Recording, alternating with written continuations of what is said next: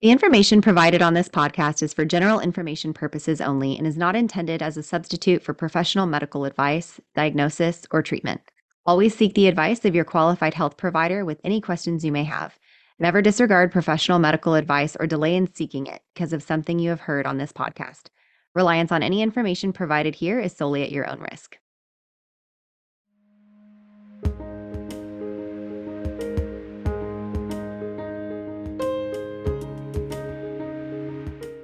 Welcome! This is Birth, baby.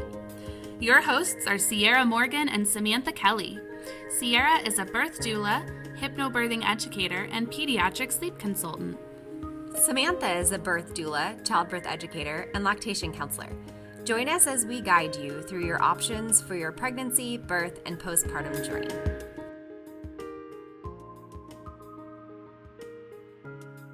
Today we're chatting with Amy Ferrara. Amy is a faith-based speaker, Bible teacher, and homeschooling mom.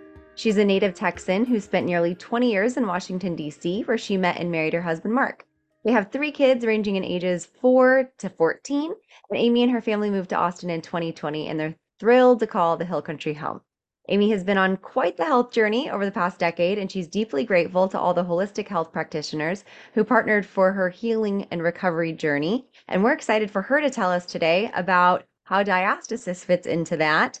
And we were connected through Dr. Milo of Birth Co. and Defeat Diastasis. So we're so excited for you to be here today. Thank you, Amy. Thank you for the invitation. I'm glad to be here. Awesome. So, can you start us off by telling us a little bit about your kids and how your birth experiences with them were? Yes, absolutely. So I have 3 kids and there's quite the age span. So 14, 12, and 4. My oldest is Bella. She's almost 15 years old. And when I was pregnant with her, it was a very standard medical birth. It was at the hospital, used an epidural. And I did have preeclampsia, so they induced me, but otherwise I had a vaginal birth and it all seemed to be fine. And I never had any questions about that operating procedure. After her delivery, my gallbladder started to malfunction. And so I had to have my gallbladder removed pretty quickly. And I also started to experience just extreme exhaustion. And we now, in hindsight, realize I had adrenal fatigue and I was really, really struggling to recover. But as I would go to the doctors and explain my exhaustion and issues with sleep, it was either dismissed by them or it was dismissed by me as either you're pregnant, you're nursing, or you're exhausted as a mom. Don't you love that when they're just like, oh, sorry, that's just normal for like, you just have to live with that. You're like, no, I know Yes. something's wrong. Yes, I remember thinking, how has the population survived if this is how it is for everyone? I remember thinking, like, am I just the weakest human being on the planet? So yeah, it was just remarkably difficult. And we also had quite a few miscarriages. Bella was actually a twin. We lost the twin early on. And we'd been married for like a second as well. So it was just, I don't even know how we made it through like those first few years, but somehow we did because I got pregnant with Isaac. So you just move forward, you carry on. And I was pregnant with him. It was a different kind of pregnancy. I remember with Bella, for example, suddenly became a vegetarian. I just couldn't stand meat or chicken or anything like that. So food was a real problem. I never knew what I was going to eat in my first pregnancy. But then with Isaac, I wanted all the meat that you could possibly get. So it was an easier pregnancy in terms of the day to day.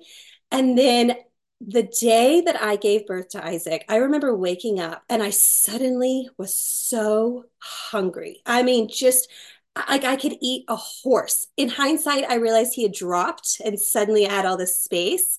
But at the time, I just thought I'm so hungry. So we went to the Cheesecake Factory and I ate the biggest lunch. And then at the Cheesecake Factory, it was almost like I took that last bite and then my water broke at the Cheesecake Factory, which is so embarrassing. And Amazing. yeah, Wait, and was it a cleanup on aisle 5 or was it like, oh guys, hey, my water broke? Like, it was a something just happened and I'm running to the bathroom and it looks like I've peed my pants. Like that's what it looked like. Nice. Amazing. Yes. And it's that moment where you're looking through your purse and your diaper bag thinking, what do I have to fix this? And all I could find were tampons. And I was laughing because I thought, when's the last time I cleaned out this bag? I mean, I'm 9 months pregnant and I still have all these tampons in my bag. So that was a pretty funny moment. And when you realize there's no fixing this, like you are going to have to walk out like this. Some people still call my son Cheesecake as his nickname since I my water broke at the Cheesecake Factory. So we call the doctor, and of course, they say, come in right away. And for whatever reason, and much to my husband's dismay, I really wanted to take my time getting to the hospital. I didn't want to get there too early. I didn't want to get stuck in limbo. So I went home. I took a bath. I changed my clothes. I was so not in active labor that when we got to the hospital, my husband wanted to drop me off at the door. And I was like, no, just park. Like I can walk myself in. That is how inactive my process was at that point. So I even passed my doctor on the way in and she looked at me and she was like, okay, well, I'll see you later. I get up to the hospital room and it was as if my body pressed the go button. And I was standing by the hospital bed. I hadn't even gotten in the bed yet. And labor started. And we now realize, hindsight, that I went from 2 to 10 in 45 minutes. It was so traumatic. I was standing there, and the pain that was ripping through my body, particularly in the back, I was having back labor. I was gripping the hospital bed arms so much just to get through every contraction. And because I was doing a standard medical birth, the price for my eyes was epidural. So every nurse that just kept coming in, I kept saying, I need an epidural. I need an epidural. I need an epidural. Because I just thought, oh my gosh, if the pain is already this intense, how am I going to get through? Yeah, So we you kept, didn't know you were almost there. You just thought, oh my gosh, yes. this is starting hard and fast, and I probably have a long way to go. Exactly. And I so wish someone would have said, you're probably really close by now, but no one thought to say that. And so everything is in motion to try to get me this, I'm going to call it a stupid epidural because it was just the worst thing. So the nurse starts doing this strange dance where she's kind of avoiding me to the point where my mom chased her down the hallway and said, what can I help you to get this epidural for my daughter? And that's when the nurse confessed that she needed me to absorb all the IV liquid first before they could give me the epidural. But because I was gripping so intensely through all the contractions, it was blocking all the IV basically. And so nothing was getting in. Oh, And so and for people listening, that does happen. Like when we're with someone in a labor and they move their arm just so, or like they put, for people watching on YouTube can see what I'm doing, but like they have their hand flexed and bent and something's there. It blocks the IV from having things go in. So if you look up at the little IV thing, it's not dripping like it's supposed yes. to. And that's a good way to tell. But yeah, you didn't realize that. So then you're not getting that bag in and then you can't get your epidural. Yes, and I kept thinking, is anyone listening to me? Like, what's the problem? What's the holdup here? So eventually, the nurse, even though this IV is really not going into me at all because things are so intense and my arms are just taking a lot of the force of the contraction. She eventually went and got the anesthesiologist, and he comes in, and I'm sure he was just trying to do his job well, but he kept scolding me like stop moving. It was clear that like I was the problem in this situation, and so he's yelling at the nurse to have me stay still, and meanwhile my body is just convulsing. We now realize I was in full on transition, and they're making me sit and stay still, and they're yelling at me for moving. And I do get this epidural, and I'm not kidding, he puts it in my back, and then my doctor walks into the hospital room. She is across the room, like in the doorway. And I hear her say, right as the anesthesiologist finishes, she says, when a woman's face looks like that, she is at 10 and she is ready to push. And she just looks at my face. And so this explains why, it was so hard to get the epidural. And so they immediately put me on my back and kind of hold me down because now I'm tethered to the hospital bed and to this epidural. And they're telling me to push, but the position is magnifying the pain. And I'm screaming, I'm asking for help, and there's all this chaos. And of course, other nurses are rushing in. And they're all smiling at me and saying, just push, you're doing great. Like no one's listening. And I'm looking at their faces and I'm so confused. I'm thinking, are we in alternate realities? I need to stand up. Like this is actually making the pain worse. The contractions are fierce. I hear the nurses even ask, did the epidural even get turned on? The epidural is really what everything's being centered around, but it's making everything so much worse. So things are so bad. And I quickly realized that no one is listening to me. No one is understanding the reality of my situation. And my pain was so severe. I remember thinking, I didn't know that you could have this much pain and survive. I didn't know that you could stay conscious with this level of pain. And so I was in complete my body was in complete life and death mode. Yeah, it was And in fight or flight. And that's probably why you were feeling the amount of pain that you were, is because you felt not understood. You didn't feel like you had people that were really supporting what you were needing around you. And you didn't even feel like going to the hospital yet when you went. So you entered in fight or flight. So some people that shuts down their labor. For you, it was able to give you adrenaline to power through. But yeah, the intensity and the pain can be so much more severe if you're feeling that way. yes, absolutely. And now I realize, so I have a history of sexual abuse. I now realize that was also coming into play and I was being very triggered. But of course, at the time, I did not have an ability to comprehend all the things that were happening.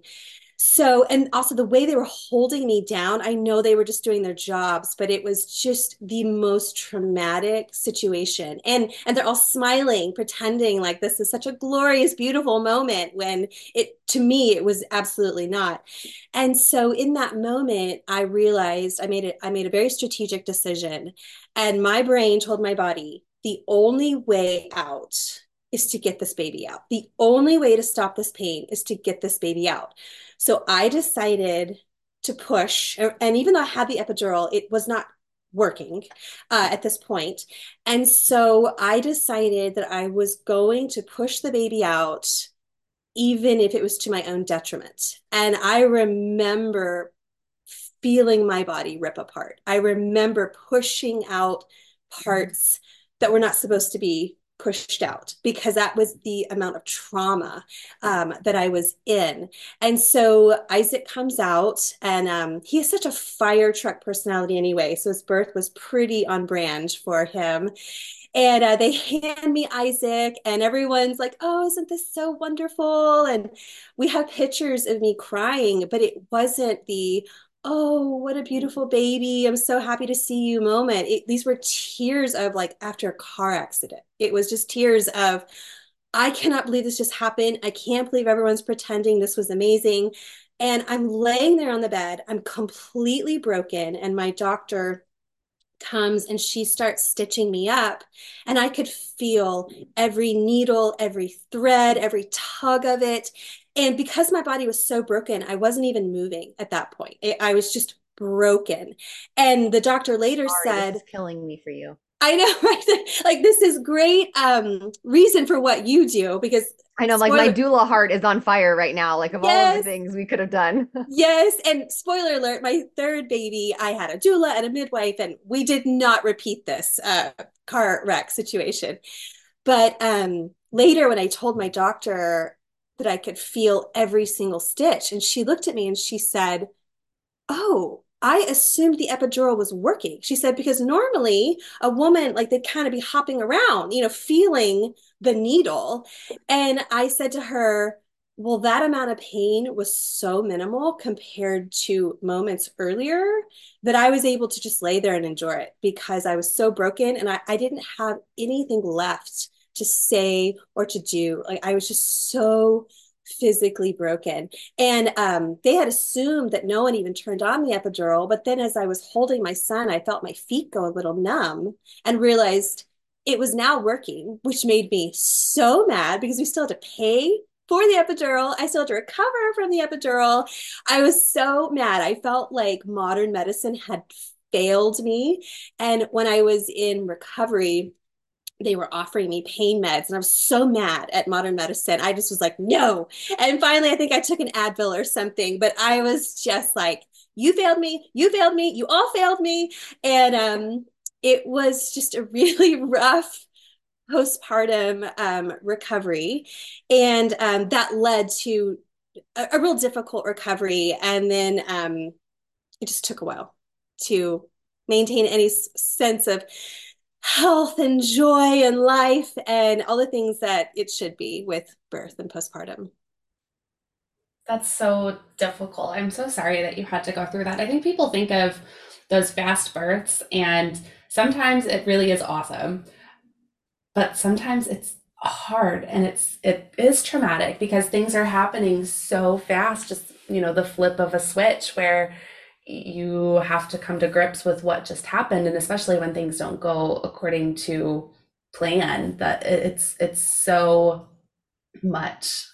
We had on the podcast early on Amanda's birth story. She told her precipitous birth story, and it was similar in a lot of ways in that she had planned to have that epidural and didn't get that epidural, and it's a very fast labor, but she had some differences in the support that was there for her, and I think that made a big difference. As I'm listening to your story, I'm like, oh my God, I wish that you had that team with you to be able to walk through that with you, because it Or is even a so nurse that like had hard. a clue. Yeah, Yes. Even seriously. a nurse Yeah. that like could figure out like, oh, I've seen this a million times, and when this happens, kind of like your doctor did, that Hmm. would have been nice. But it is amazing to me that you're able to tell this story with light and levity in your Hmm. voice, and it shows how much work you've done to get where you are, because many people tell these stories and they're still emotional from it. And I know it was 12 years ago now. I think you said he's 12. Hmm. Yes. But still, that stuff can stick with you if you don't Yeah. work through it. And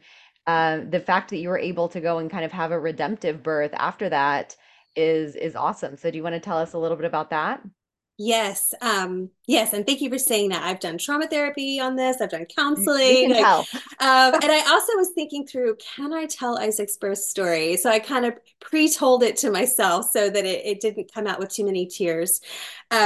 Yes. So after Isaac's birth, which really began the down spiral of my health, um, now my adrenals were just totally crashing, and we also had a house fire in the midst of all of this. My children were 1 and 3 at the time, and I was home alone with them. And I accidentally created a backdraft at the center of the blaze, trying to get a fire extinguisher.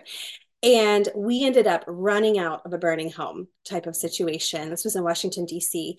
And it's such a God story in that when I opened the door to the garage to get the fire extinguisher, forgetting that the door to the garage, even though it was at the center of my home, the door to the garage is an exterior door. It's a fire door. So if it's doing its job, it's not going to be hot on your side.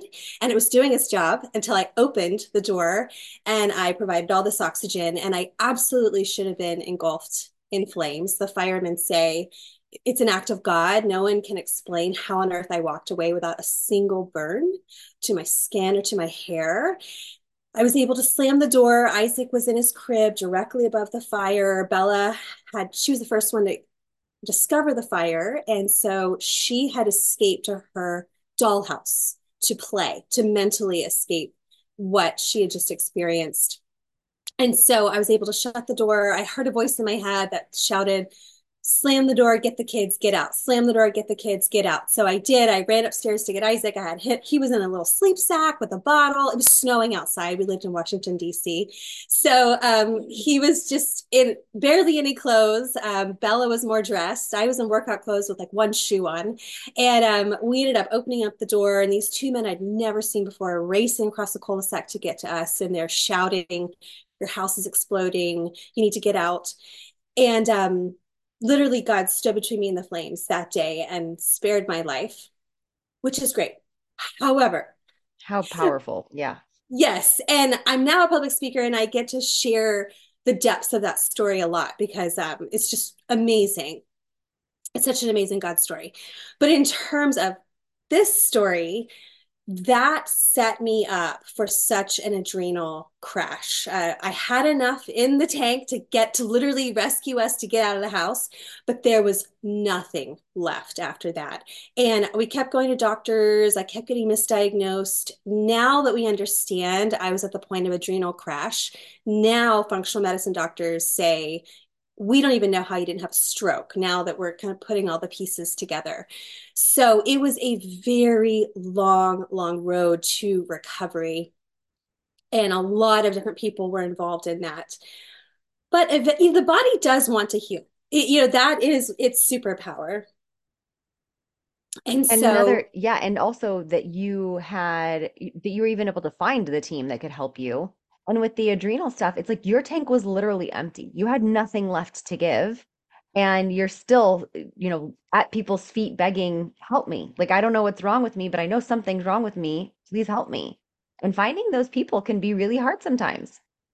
yes. And I was in no position to do that myself. It was actually my husband who saw the reality of what we were dealing with and just how sick I was. And he actually quit his job and decided to become, he's an IT executive. He quit his job and became my full-time caregiver. And people ask him now, what made you do it? What made you walk away from your career to put everything into your wife? And he said, I knew that we were on the brink of never recovering, that even if she survived, she was never going to be the same. And he said, so I made a strategic decision to put everything that we had into the hopes of recovery. And so what that meant was he needed to find the right doctors who believed that adrenal fatigue was a real thing, who understood trauma and PTSD and how that all works together. We also had to throw out everything that we were eating and resource and change everything that we were putting on our bodies, in our bodies, how I was sleeping, when I was sleeping. And he did that for 9 months to give me a chance to recover. And the body did eventually start to recover.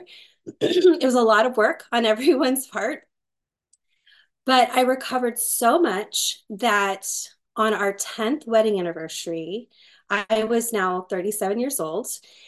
And Mark and I looked at each other, and I still wasn't 100%, but I was so much better than I used to be. And we were talking, and we said, are we done having kids? Because when I was so sick, especially after the house fire, the doctors had said, it's a really good thing y'all don't want any more children because you are barely alive. Do not try to have another baby at this point. So it was a significant moment when we even considered if we could have another baby. So I went to my doctor, my functional medicine doctor, and asked her, I said, do you think, excuse me, do you think I could have another baby? And she put her clipboard down and she leaned forward and she said, do it. She said, do not delay. She said, I do think you could have another baby. She said, my biggest concern is your recovery. She says, you are going to need to build in so much more support than you think you would need normally because your recovery is going to be so much harder. But yes, you should do this. But I also knew, since I'd done a whole bunch of work since Isaac's birth in all kinds of recovery, I knew that I would need to do the birth very differently. I also realized that I had significantly injured my pelvis during Isaac's birth. So I knew going in that I was going to need to have an all natural birth where I could feel my pushing with Josie. And that way I didn't over push and re injure the original injury. So it looked very different being pregnant 8 years later. Everything was different by then. In fact, like Stitch Fix now had maternity clothes subscriptions and all the stuff was different. There were all these online natural childbirth classes. I mean, it was a whole new world 8 years later. I And have a 7.5 year age gap between my kids, and I kept joking, I'm a mom brand new again. Like yes, the things I was allowed to use 7.5 years ago, now they're recalled. I can't use them. They have all these new products. I don't know what they are. So not only were you trying to get a different birth experience, but you're like, wow, this parenting experience is going to be different too. yes. And all of our original baby stuff burned in the fire. So it was interesting. I'd be in the doctor's offices waiting for my midwife appointment. And because I was alone, because my kids were older, people would often ask, are you a first time mom? And I think, oh, you're so cute. Like I'm almost 38 years old. And no, I'm not a first time mom, but I kind of feel like it because this is all just so new. And I was having brand new experiences. And um, I ended up having the healthiest pregnancy. I had both a doula and a midwife, and it was such a wonderful experience. And for me, they were really surprised at how long I went in my pregnancy. I'm super tight. That was always my it's always my issue with my pelvis, so super tight. And so I was dilated at 4 or 5 for like 4 days. Like I still went for a walk. I drove my husband crazy. I was like, I'm gonna go for a walk without a phone. And my husband was like, you are not. You are not doing this. And I You were remember trying to put him in the hospital from a heart attack. yeah, I'm like, I'm fine. I am not in active labor. I just my body would not go into active labor until my mind was like, we can now go into active labor. But it was amazing. I had worship music on during my birth, and my doula, she was looking at my face. It wasn't all about the baby. It was so healing, and she was right there with me. Someone was there for me, and then she was able to instruct my husband of like massage this part of her body, don't touch that part of her body. And even my oldest Bella, she was actually in the room for the whole birth, which was really special. And Josie came out, and I had an amazing postpartum recovery. And because my hormones were so healed by that point, I was able to experience the highs of postpartum hormones. My husband discovered really quickly that anytime I would breastfeed, it was like this shot of happiness, like through my mind and my body. And so it became a joke. If ever we were arguing about something, he would just hand me the baby, be like, here, nurse your child. That's hilarious. That's Yeah, something my husband would do. I can totally see yes. him doing that. I love I it. was like, oh, is this how it's supposed to work? Like, He's like, here's your medicine. yes, it was unbelievable. And I had thought that I just wasn't a baby person, that I didn't enjoy having babies. But with Josie, I was able to see, oh, I actually can be a baby person when things are working as they're supposed to, and you're not just trying to stay alive. This can actually be a wonderful experience. So now when people see my kids and they see this big age gap, I'm like, wow, that's a really big age gap. And I just kind of nod and I'm like, there's a lot of life lived in those 8 years. And it's there for a reason. Isn't it kind of funny how people think they can comment about that kind of stuff? I know. It's weird. It's just weird. Because, Yeah. like, what if you were like, well, I was in a coma for 4 years? Like, you could have some like outlandish, crazy story. I always joke that a piece of my puzzle was missing because I had gotten a divorce and then Mm, I couldn't have a baby until we had another piece of the puzzle, right? And so we have a 7.5 year age gap, but everyone just thinks my daughter is my husband's because she looks a lot like him and looks like her little brother. right. But it is kind of weird. You're like, you saying that makes me feel like I have to explain the age gap, but I don't really want to because I promise you don't have time. Right. Yes. I remember meeting someone the very first time. I had 2 kids at the time, and she said, are you going to have more? And I started listing out how many miscarriages I'd had, and she just kind of realized, oh, I shouldn't have asked that question. I shouldn't have made those Amen. assumptions. And I was Yeah, it's not for lack of trying, but thanks for yeah, asking, I know. Or thanks for like commenting. Right. So, yeah. So when did you realize in all of this that you were even having pelvic floor or core issues? Because I did hear you say you knew you had done some damage to your pelvis with number two. Mhm. How did that kind of work and play out time in a timeline? I really wish it would have been obvious. That would have been really nice. But for me, the first symptom I had was after Isaac's birth. My foot was in such pain to the point where I was limping. And again, I'm thinking this is a foot problem. So I go to the foot doctor and start going through foot PT. I get the orthotics. They diagnose me with plantar fasciitis.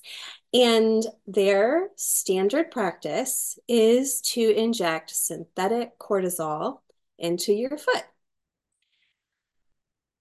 never asking about hormones or the fact that that I'm in a difficult season. So I got the max. And by the way, when you get the injection, you do feel fantastic. So you really do want to come back and get the rest, not realizing how dangerous this was for my overall system. So I got the maximum number of synthetic cortisol injections. And in fact, the reason why I was in a boot on the day of my house fire is because I just had the third injection, which set me up for such an adrenal crash because now I was about to have a real life and death situation where I needed cortisol. Now realizing in hindsight, I'd had adrenal fatigue for an extremely long time. My body is now full of synthetic cortisol. And so the adrenals are like, oh, thank goodness. I don't have to work so hard. So it set me up for just such a significant crash. I'm so sorry, I have to interrupt you. Samantha, Yes. does this not sound like the Pitocin oxytocin conversation that we have all the time?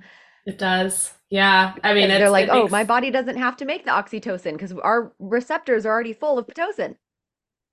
yeah, we have so much learning to do about the body and hormones. We think we're Yes. fixing something, but really what we're adding might just be causing another issue. Yes. And for me, I really just kept thinking it was a foot problem. So, as I'm addressing the foot problem, I started to hear for the very first time about diastasis recti or DR from the tummy team.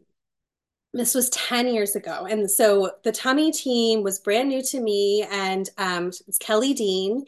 And she has a practice, I believe it's up in Oregon, the Washington area in the Midwest, Pacific. And so many people were hopping on flights to fly to come see her in person that she discovered she really could serve more people with more of an online presence. So she was starting to offer online classes and online programs and how to check for your own DR. So I was doing that in parallel and realizing that I did have a DR, and it may have been from pregnancy, but it most certainly was exacerbated by my gallbladder surgery through my belly button. So I had done the tummy team protocol, and that was really helpful in showing me how much of my own daily postures were magnifying the problem, that how much I was slumping, all the child care, rearing your baby postures, even the shoes I was wearing. So I was on that journey, but I had not connected it to the pelvis at all. So as I'm still going to PT for my foot, we just kept hitting a wall with my foot, still having issues with my foot. This was a different physical therapy practice than the one who pumped me full of cortisol. And one day she started working up my leg. And she said, your calf is so tight. And she started to make the connection. She said, even if your foot is trying to heal, it's never going to make it past this calf. And so she started working up the leg. And then finally, she kind of in a whispered voice said, I think this might have something to do with your pelvis. And I looked at her and I knew she was right. It was just this big light bulb moment of, oh, the foot is a symptom. It's not the problem. So as I'm still working with the tummy team and also doing some one-on-one online sessions with Kelly Dean, she was also finding so many clients with DR also had pelvic issues. And so she said, we are coming out with a floor of your core program for the pelvis. So just hang on. And sure enough, I just hung on. And then I started doing the pelvic floor programs. And everything started to get a little bit better. I started realizing how much of my life and behavior and posture and shoes or wearing compressing clothing like Spanx and things like that. We started unpeeling a lot of the layers of the onion of the bigger problem. But I still was never, quote, healed. In fact, I had quite the love-hate relationship with testimonials because I would read all these testimonials of, I took the tummy team program, the one program, 6 weeks, and I am amazing. And I kept thinking, well, I must be doing it wrong because I've done it 3 times and I've done all the programs. And I would meet with Kelly, and she just kept saying, this is a long journey for you. You've got a very complex situation. Also, I couldn't see her in person, so she couldn't touch my body and physically see what was happening. But she just kept assuring me of all of these things are like tools in your toolbox. It is nothing is wasted. Just keep going. Of course, I didn't want to hear that. I just wanted to be better. But that was the beginning of a 10-year journey of trying to fix what was broken. It sounds like you went through quite a journey. Through all of that, as you're kind of like working through all of these different programs, can you share a little bit about like what you tried and what you found to be helpful? Sure. The online programs were really helpful in that they were accessible. So when I had little kids and it was hard to get into an appointment, the online programs were helpful in giving you, if you had 30 minutes to do this routine, you could just pop in and do that. But the programs kept saying, sometimes you just need to see someone in person. But Right. finding an in-person pelvic floor specialist can be tricky. You're Yeah. not really sure who to ask and who's a safe person to ask those things to. Fortunately, when I was in DC, the physical therapist who started working at my leg, she also in that whispered tone said, we have another office. And because, typically in your PT offices, it's one big open gym looking area, right? And so she's just kind of talking to you on Just the side. giggling at like the 70-year-old man in there getting his knee worked on, and then you're Yes, over there like whispering about pelvises.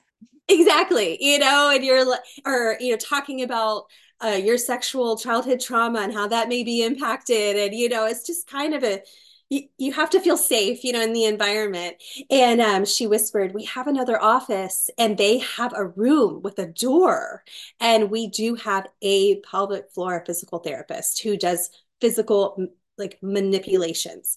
And so at that point, I was willing to try anything. Most people, they say at that point, like, oh, I don't know. I was just like, where is she? How do I find her? I was willing to do anything.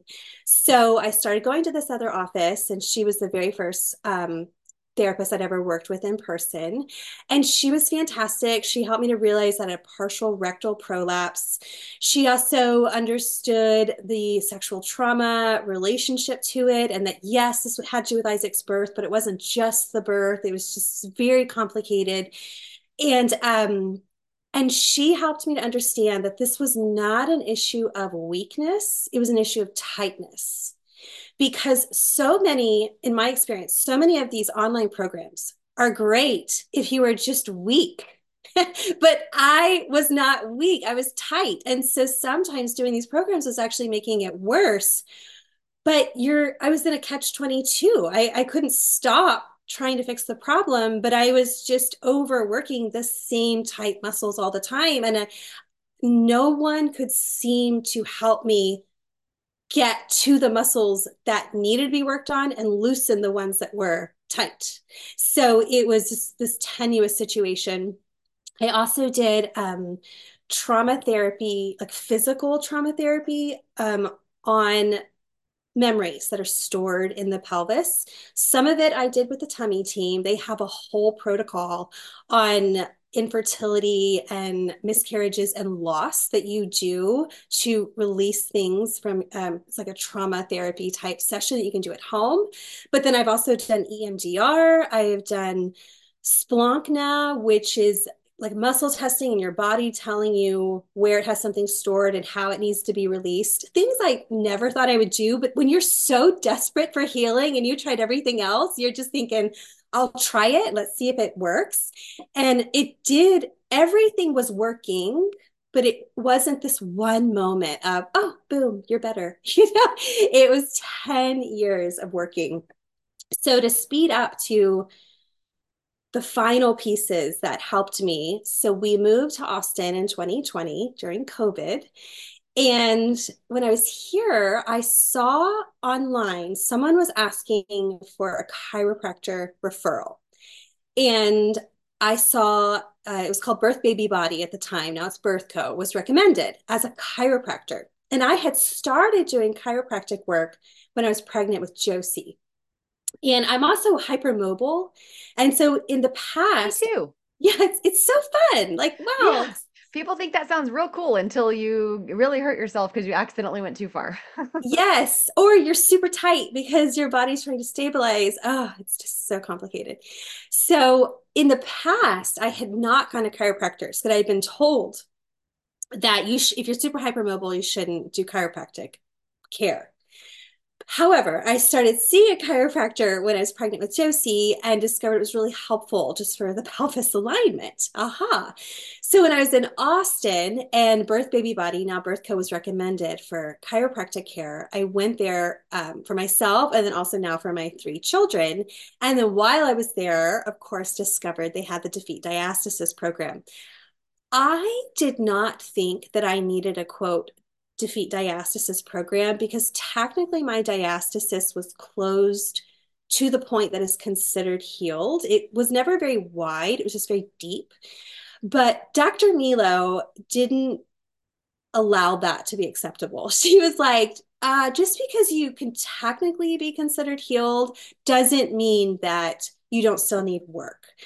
So, in her office, you feel so safe there. I think because they work so much with midwives and doulas, and even some midwives and doulas work there. And so it's a very different experience. This is not the physical therapy office that I was working with in DC, because there, what I was seeing my pelvic floor specialist, she was great. But then she releases you to go work with these men out on the floor who are putting bands around your legs and just telling you to do like side steps, up and down the aisle. And it's a gym environment where you're motivated to push hard, do better. And I like that environment, but no one is sitting there watching your posture and saying, wait a minute, like you're just undoing the work that we did behind the closed door. It's two different environments.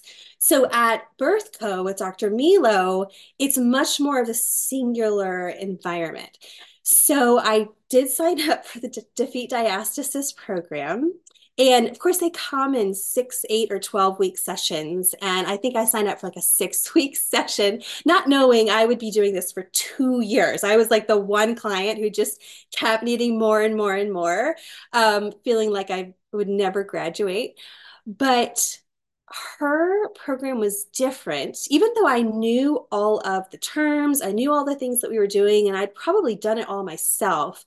But now I had eyeballs looking at me, looking at my face, looking at my breath. Like they were saying, wait, you're holding your breath. And the other thing that they had that was new for me is they have this machine that they attach you to, and it can go The anywhere. new X. The new X, thank you. Yeah.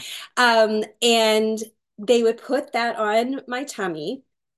And what was so helpful about that for me was I was so good at working the outer muscles, but I was completely disconnected from my internal innermost muscles. Both I just disconnected from them for trauma, for survival, for body self-hatred that I need to work through, just all the things. And the machine was able to reach through those and say, hello, I need you to work.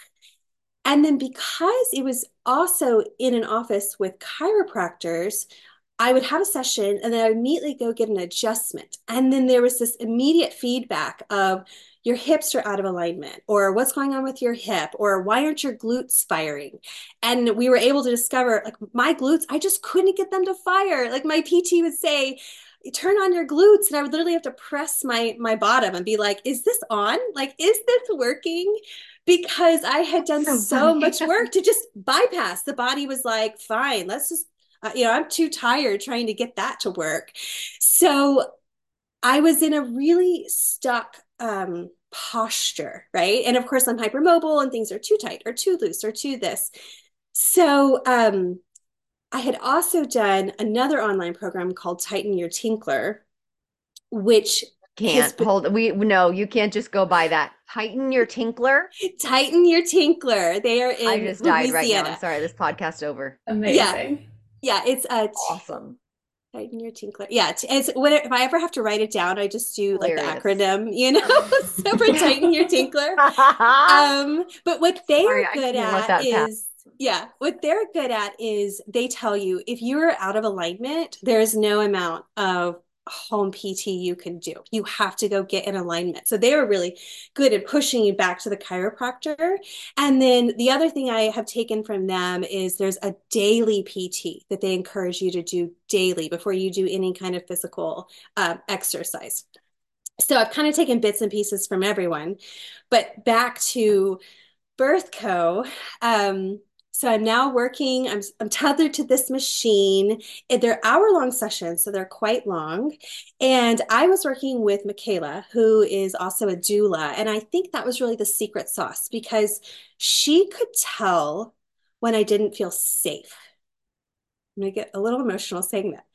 I had never connected the importance of if I don't feel safe doing a movement, even if it's, quote, the healing movement, my body is not going to relax enough to do what I'm asking it to do. I'm going to stay in that stuck PTSD traumatic state.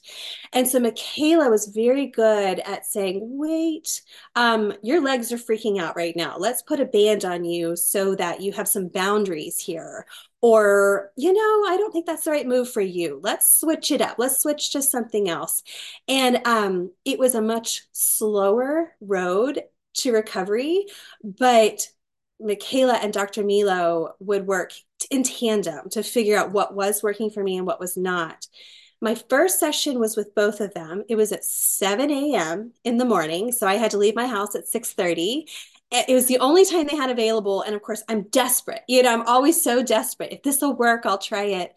And I thought, oh, who would go at 7 a.m.? That is nuts. But it turned out to be, for me, the recipe for success because I could get out of my house before my children were awake. Nothing could possibly prevent me from going unless my car battery was dead, which it never was.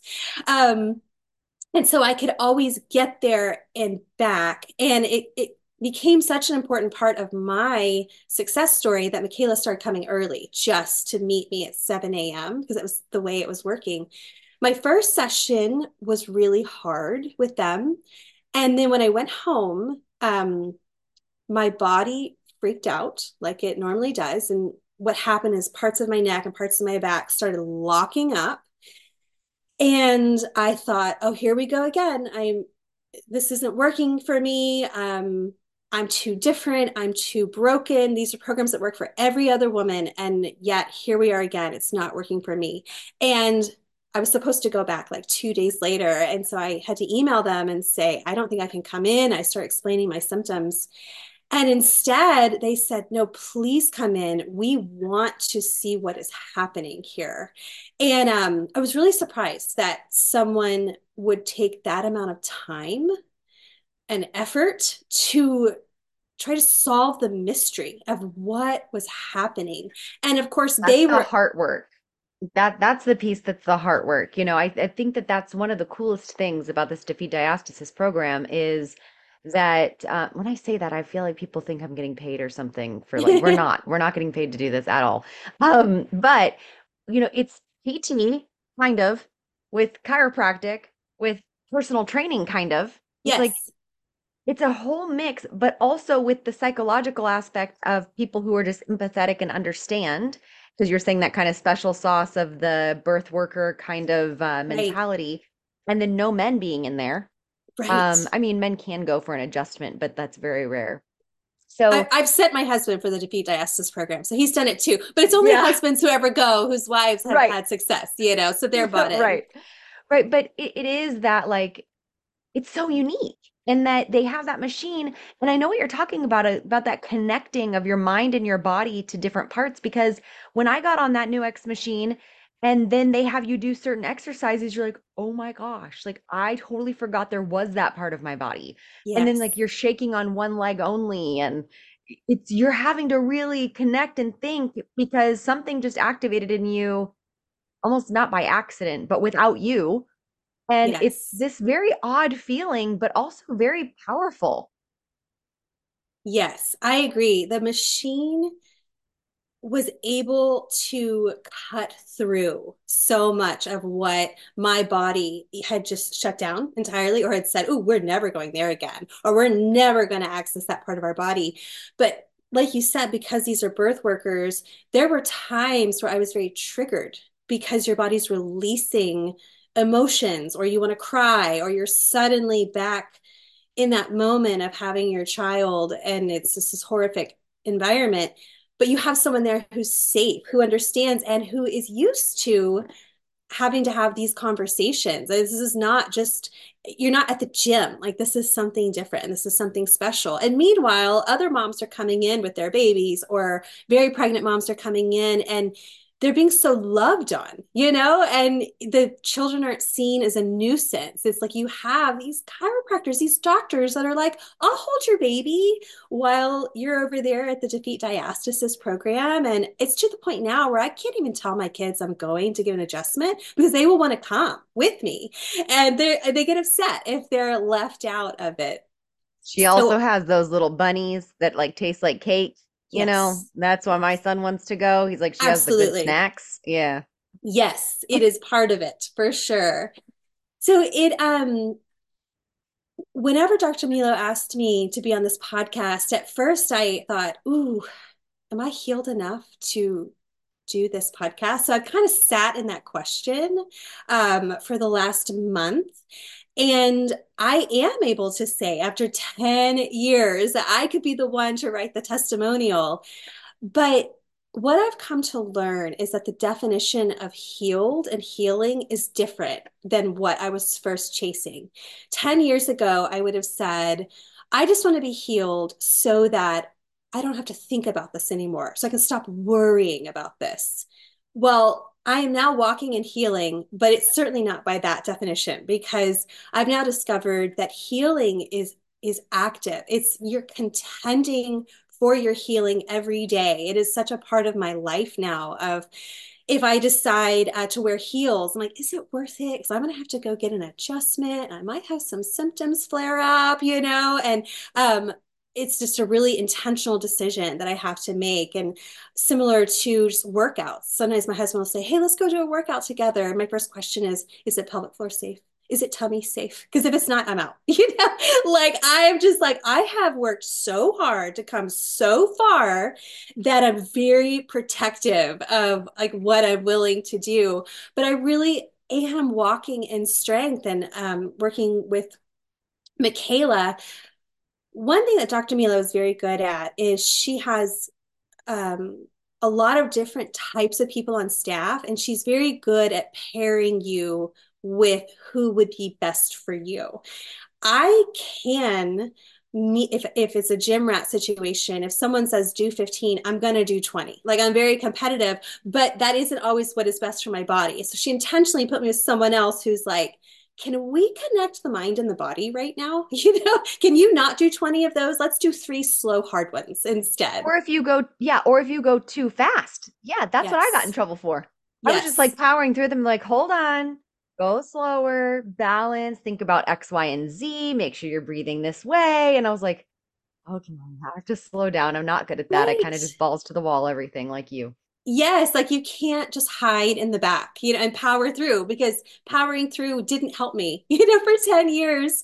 But Michaela figured out that lifting really heavy weights was actually what my body and my mind needed. And I would kind of go into this like Zen mode, like the heavier I could lift, but we had to strengthen my pelvic floor enough to be able to withstand the pressure.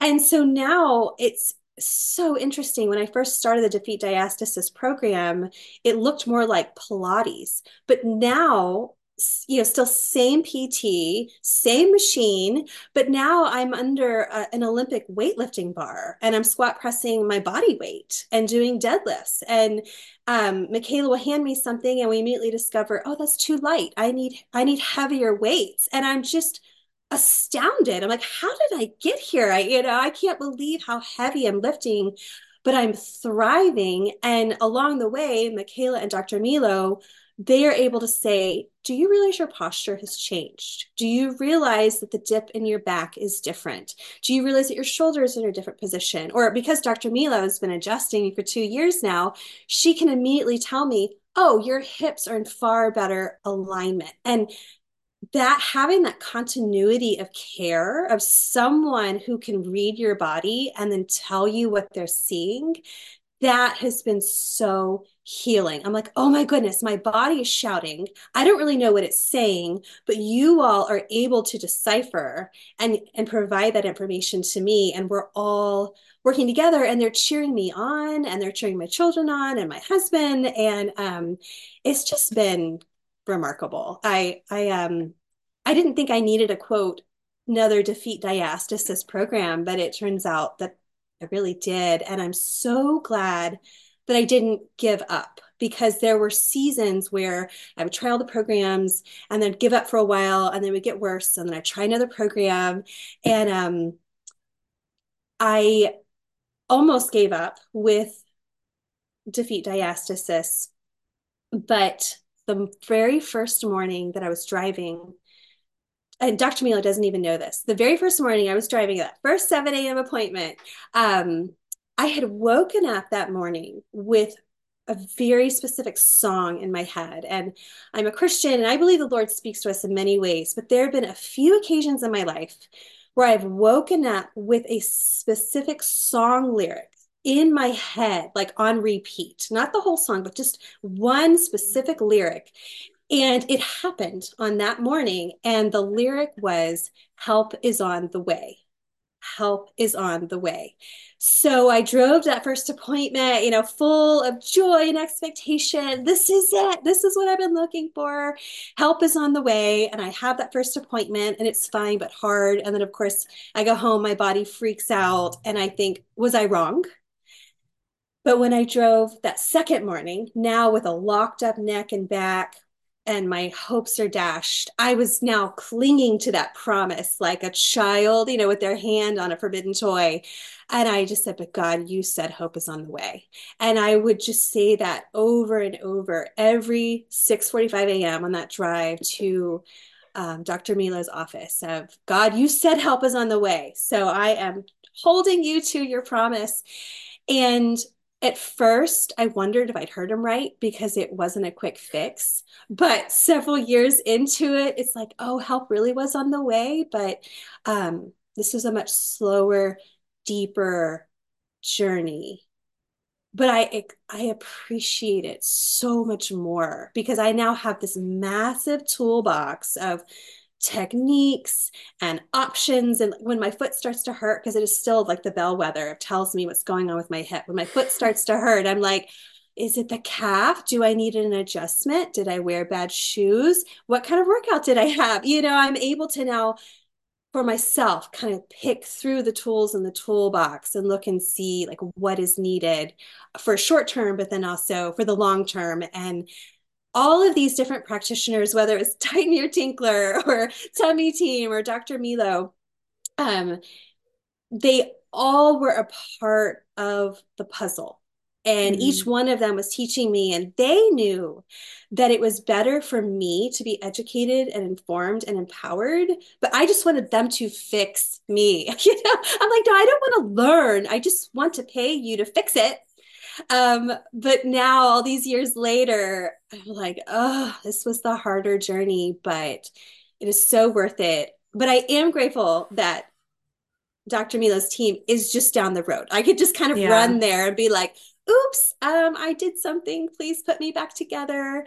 And I ran out of my defeat diastasis program sessions last month. And so now is the first time where I'm kind of operating without them. And I'm still like trying things out. Like, am I good? Like the other day, my husband asked, hey, can you go on a day hike? And I thought, I don't know. Well, Can maybe, I? you know?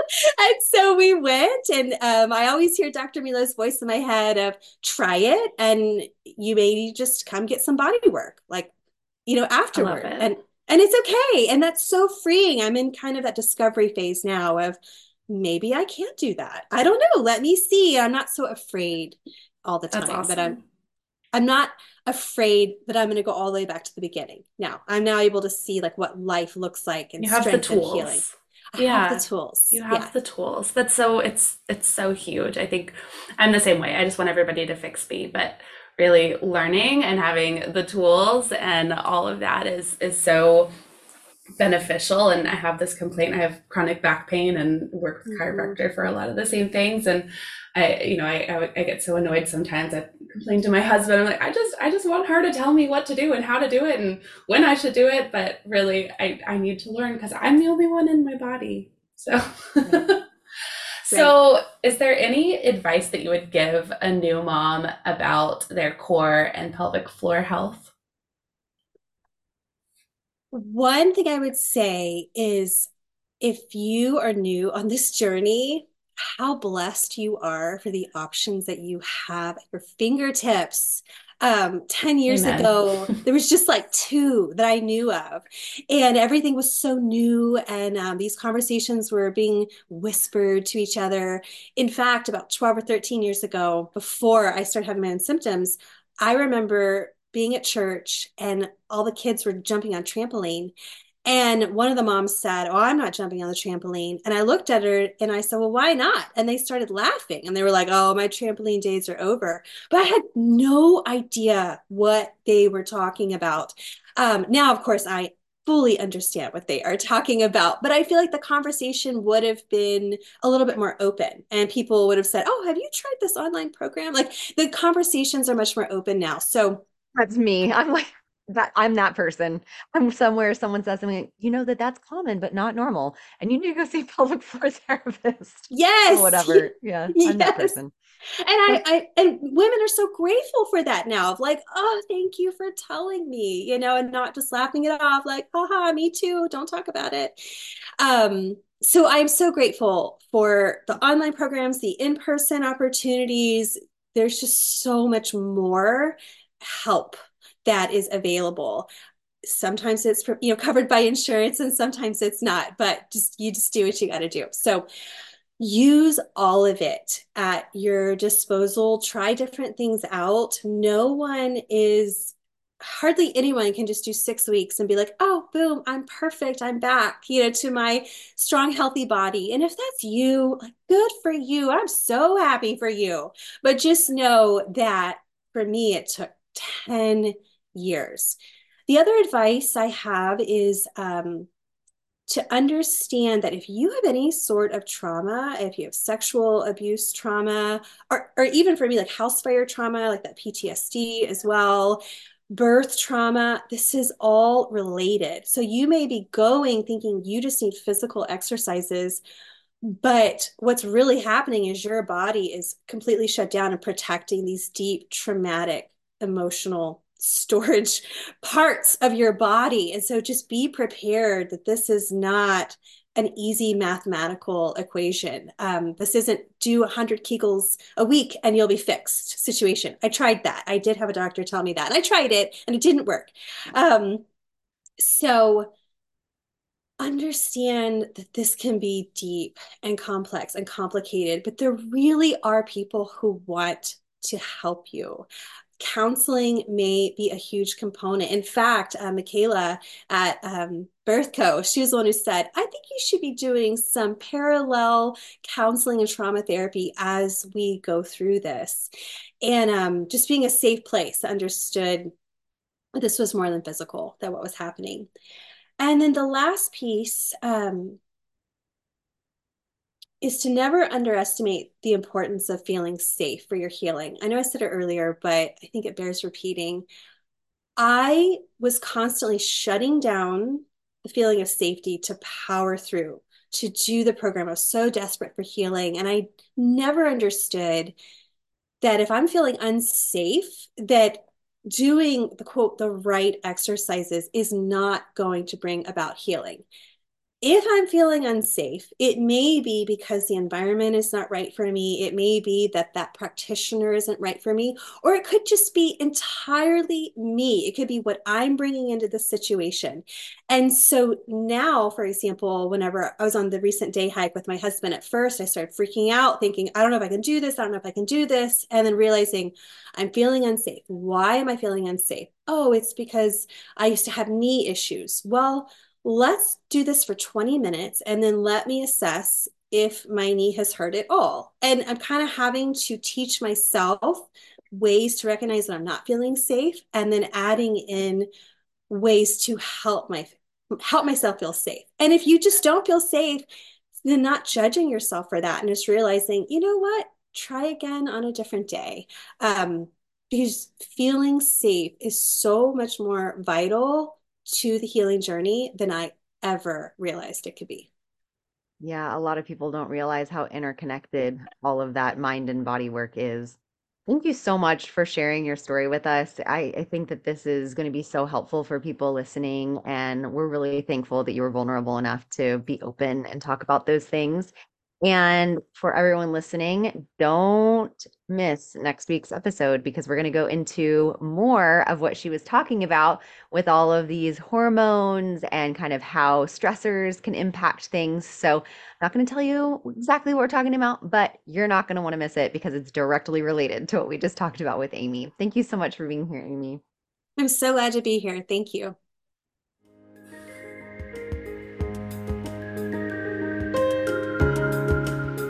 Thank you for joining us on Birth, Baby. Thanks again to Longing for Orpheus for our music. You can look him up on Spotify. Remember to leave a review, share, and follow wherever you get your podcasts. See you next week.